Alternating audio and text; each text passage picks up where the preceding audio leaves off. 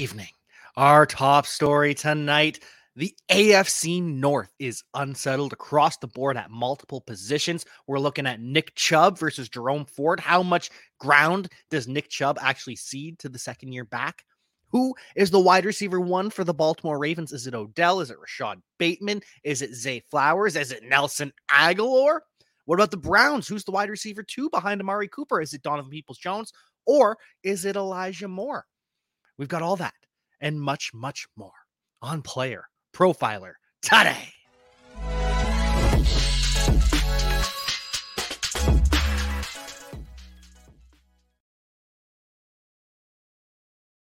As always, we will start with the quarterback, but there is not a lot to talk about at quarterback competitions in either Northern divisions. Last night we did the NFC North. It was all backups, and this is kind of the same in the AFC North. We know that Mitch Trubisky is QB2, Mason Rudolph is QB3, both behind Kenny Pickett.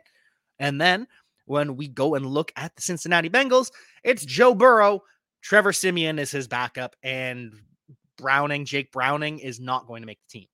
Pretty easy to decipher. The Ravens, a little bit more of a conversation. Apparently, Josh Johnson is making his case to be the QB2 behind Lamar Jackson instead of Tyler Huntley. Pro Bowl quarterback Tyler Huntley, who did not deserve to go to the Pro Bowl at all. Didn't make any sense, but Ravens beat reporters are treating this as a real competition.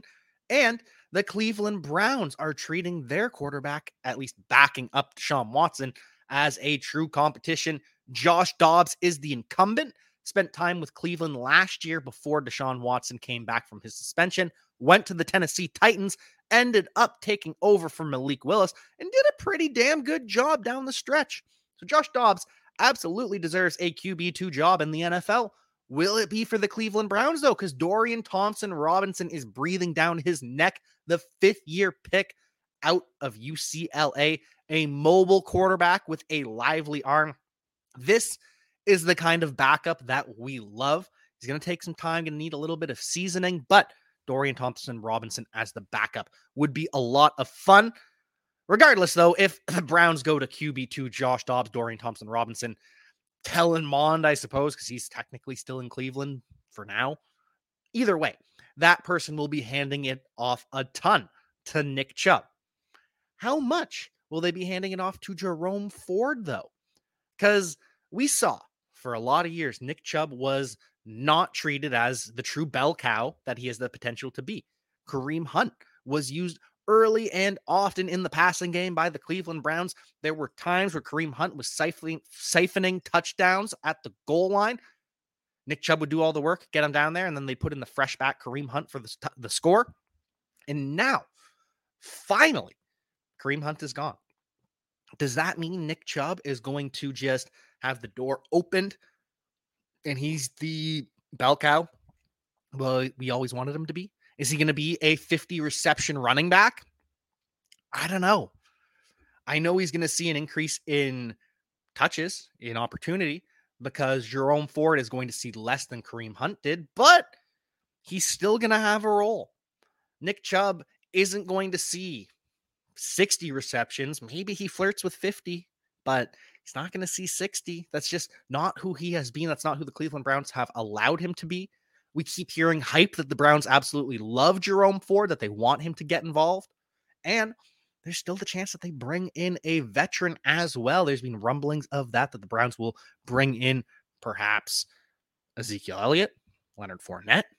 And then, especially if it's Leonard Fournette, or if they bring back Kareem Hunt, that just creates another Kareem Hunt problem, where Leonard Fournette is a better receiving back than Nick Chubb. I'm sorry, but it's true. And then he starts stealing third down work. So I love Nick Chubb. I absolutely hope and believe that Nick Chubb can be an RB1. He could be the RB1 if circumstances break right. But I agree with Theo. The RB4 price tag that he's starting to get in fantasy drafts is too high. He's never been higher than RB6. This is the year that he would break it, but it's just not the best bet to make. I would rather just wait with Nick Chubb being steamed up, take some more receivers because of the value at wide receiver if Nick Chubb's getting pushed into the first round.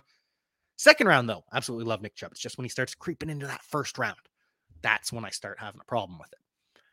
And if you want to know more about Nick Chubb, Jerome Ford, and all these other position battles across the NFL, Player Profiler is the way to do it. Podfather, take it away. Hey, I want to take a moment to thank you for tuning in. It's important to me that all of our media be free, and one of our key missions is to make as much statistics and information and deep analysis available on playerprofiler.com for free. This is only possible because of you allowing a true independent sports media enterprise to thrive unlike any other in the business. So please subscribe to the All In package to continue to make all this possible. If you can't do All In, that's okay. We have a draft kit. Or you can just subscribe to the player rankings. Those now include tight end premium FFPC ranks. Our brand new data analysis package will blow your hair back. And of course, there's our Dynasty Deluxe and our DFS Dominator. Take a moment, check out our premium services to ensure that all of our stats, information, data, content is available to you, especially you, the people that get the site and get the show. And if you sign up today, use promo code Jack for $10 off the all-in package. Save yourself some money while you go and make yourself some money during the NFL season. And continuing on with the running back position, it is another competition between J.K. Dobbins and Gus Edwards versus Justice Hill versus potentially a veteran back that they could bring in. And it's not so much a competition because J.K. Dobbins is the RB1, but is he going to get 70% of the opportunities like J.K. Dobbins clearly wants? J.K. Dobbins is very, very confident in himself. If you have ever listened to J.K. Dobbins speak, you know that the guy believes he can be the best running back in the NFL. And so he's going to be wanting 70% of the touches. We've just never seen that from the Baltimore Ravens, at least recently. And we haven't seen it from Todd Monken either. At Georgia, they just rotated their backs constantly. That's why Kenny McIntosh had 40 plus receptions. James Cook had work, but he wasn't a full workhorse. Zamir White got work too. Georgia loved to rotate their backs, and so I think it's more than likely we see a 50% snap share from J.K. Dobbins rather than a 70%, and that's going to frustrate him. And we know J.K. Dobbins already frustrated with the Ravens. He wants a new contract. He held out of minicamp. He didn't practice because he does still have lingering injuries, so he has the excuse that he's not healthy, but people believe it is because he wants a new contract, one he will not get before the season. So it's going to be interesting to see how much work J.K. Dobbins gets and how much Gus Edwards, Justice Hill, and potentially any other veteran can siphon off. And the same case goes for Najee Harris. Jaylen Warren has been an absolute star so far in OTAs and minicamp. He is rocked up. He's been working out. He's been lifting weights. He is looking good. He is looking fit. He is looking explosive. And those are all things that Najee Harris is fit and he is looking good, but he is not explosive. That is one thing Najee Harris lacks in a Steelers offense that really lacks speed and explosiveness. George Pickens is the fastest guy on this offense, and he runs a 4.4. There's no 4.3 speed unless you count Calvin Austin, the wide receiver 4. But Allen Robinson, he's not exactly a speedster. Deontay Johnson, that's never been his game. Najee Harris is a slow running back. He is a heavy workhorse, but he is not going to be ripping off explosive plays. So how much Jaylen Warren do we actually see? Can it be a 60-40 split? Najee versus Jaylen Warren? I would love to see that. The more Jaylen Warren, the better, because he is so electric. And the Bengals are hoping for the same thing out of their RB2. Because right now, it's Joe Mixon getting all the work. They're saying that Travion Williams, not Travion Henderson, they would love to have Travion Henderson in Cincinnati, but Travion Williams, back who was there for 4 years, hit free agency and re-signs with the Bengals. Didn't do anything in his 4 years with the Bengals, but a little bit of work at the end of the season this year has them thinking, oh, maybe he could be the new Samaje Perine. We love getting a cheap RB2. Let's see if Travion Williams can be that guy. They also drafted Chase Brown, who has the athleticism, the explosiveness, the measurables to do it. I just don't know if he will. We all know about the struggles at the Senior Bowl. So Chase Brown overtaking Travion Williams, on paper, it sounds like a slam dunk. But when you see how these coaches actually work, it's not that simple. Veteran deference goes a long way. And if Chase Brown is fumbling like he was at the Senior Bowl, it's going to be tough for him to overtake Travion Williams. Unfortunately, though, I think Chris Evans is going to get cut more than likely, or he'll be a practice squad player again. Chris Evans, clearly not well loved by the Cincinnati Bengals. He's been on the bench pretty much his entire career as well. More than likely, Chase Brown beats out him. But at wide receiver, the Bengals are completely locked in. It's Jamar Chase, it's T. Higgins, and it's Tyler Boyd. The only conversation is who's the wide receiver for? Is it Trenton Irwin? Is it Trent Taylor? Too many Trents on this team. Is it Andre Yoshivas? Is it Charlie Jones, Charlie Football? I don't know who it's going to be to start the year, but it doesn't matter because all the Bengals receivers are healthy. And if anyone goes down, the target share is just going to be more consolidated to Jamar Chase or T. Higgins or both if Tyler Boyd is the one that is injured. So we know what's going on with the Bengals. It's not really fantasy relevant, the players behind them, but wouldn't it be fun to see Charlie Jones just get a little bit of work this year? And in Cleveland, Donovan Peoples-Jones versus Elijah Moore. That is a conversation. Elijah Moore has been getting schemed up in OTAs and minicamp, but it's shorts. It's practice in shorts. It doesn't really matter. Come training camp, when things start to get physical, that's when we will see what the Browns are truly looking at. Either way, it's a coin flip, Donovan Peoples-Jones versus Elijah Moore. However, I think the Browns would prefer it to be Elijah Moore because Donovan Peoples-Jones is going into the final year of his contract. He will be a free agent after the season. They drafted his replacement in Cedric Tillman out of Tennessee. So if the Browns have it their way, Elijah Moore will be the wide receiver 2. Donovan Peoples-Jones will be the wide receiver 3, and Cedric Tillman will end up replacing him. But it's no slam dunk. We saw Elijah Moore playing himself out of favor with the New York Jets. The Jets, like the 49ers, are a weird team when they send players to the doghouse. But something to keep in mind, Donovan Peoples-Jones might be a little bit underrated, and Elijah Moore might be a little bit overrated at this point. As for the Pittsburgh Steelers, though, I know we all want George Pickens to see 150 targets. We want George Pickens to be an alpha. We want him to be a monster. But that really isn't who he was last year. And that's not who Kenny Pickett has shown himself to be so far.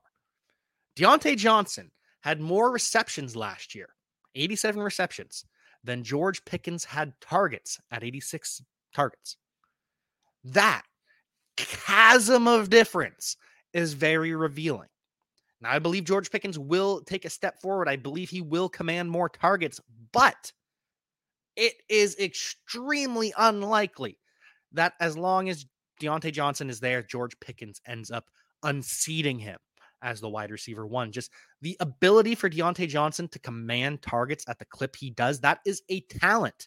I know people complain about the drops. I know people complain about the no touchdowns, but the targets for Deontay Johnson matter.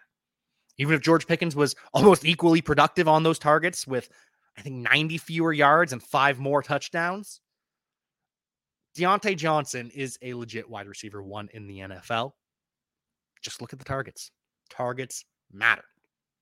But what about the targets for the Baltimore Ravens? That is perhaps the biggest question in the AFC North. It is Rashad Bateman, the incumbent alpha at wide receiver. We all know Mark Andrews is the true alpha of the passing game, but we at Player Profiler have believed for a long time Rashad Bateman can be an alpha in his own right, but he hasn't been particularly healthy.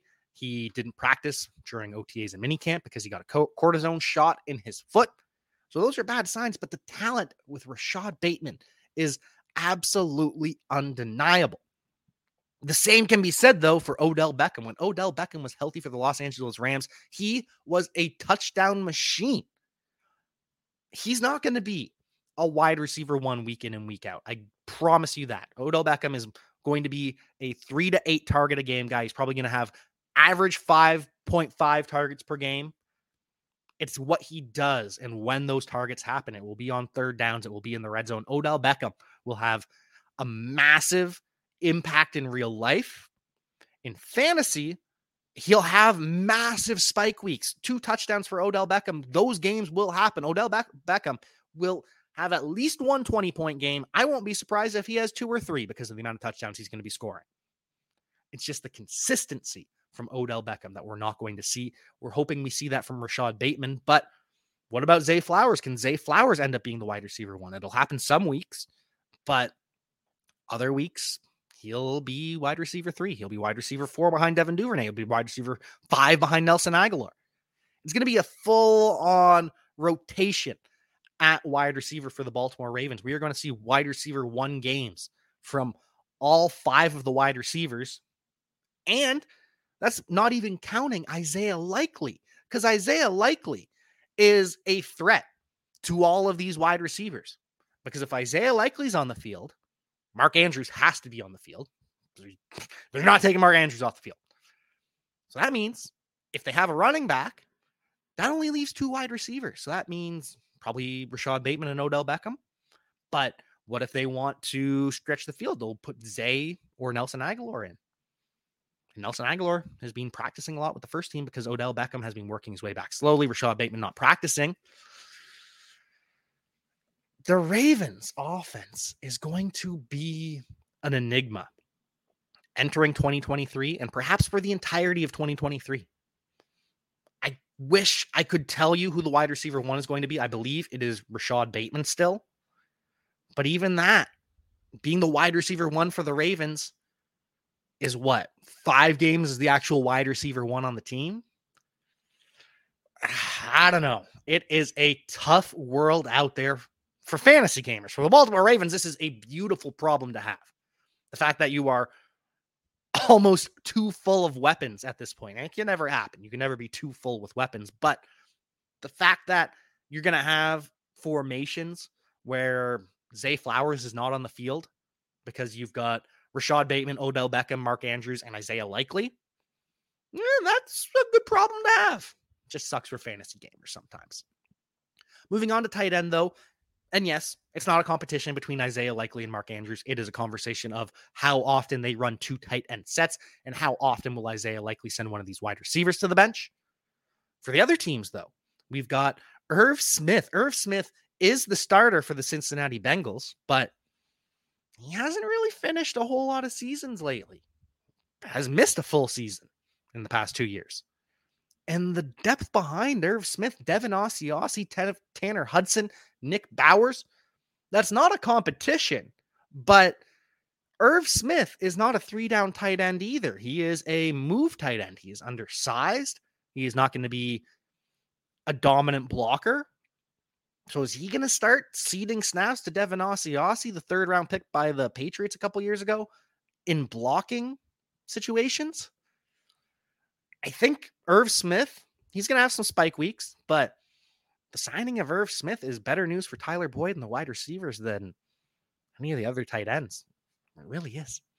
As for the Browns, it's a battle between Harrison Bryant and Jordan Akins to back up David Njoku.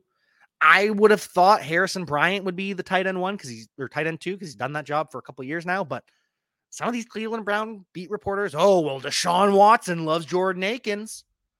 Okay, but he doesn't know the system. He played in a completely different system under Bill O'Brien, and then Lovie Smith, and then David Culley. Actually, it was reverse order for those 2. But yeah, I don't know. I thought there's no point in even really talking about it. Just this is why you tune into Player Profiler, because sometimes things don't really make sense, even if they're not that important. We are here to tell you the truth, and the truth is, this isn't a good pivot, but the Steelers tight end, it's Pat Freiermuth. He's tight end 1. How often can Connor Hayward and Darnell Washington get on the field, though? Because Connor Hayward drafted last year as a fullback / tight end. He's replacing Derek Watt. Darnell Washington drafted this year, but he's kind of a 6th offensive lineman. But that's been Zach Gentry's job so far for the Pittsburgh Steelers. So I think the bottom line is no. Connor Hayward, Darnell Washington, not going to see the field enough to make a fantasy difference. Irv Smith, he's going to see the field enough, still not going to make a huge fantasy difference. And for the Baltimore Ravens, I wish I could just reveal the final stat line for all of these players. That's the beauty of fantasy football, is Sometimes things are just completely unclear. I can give you all the information. You just have to decide for yourself who you think it's going to be.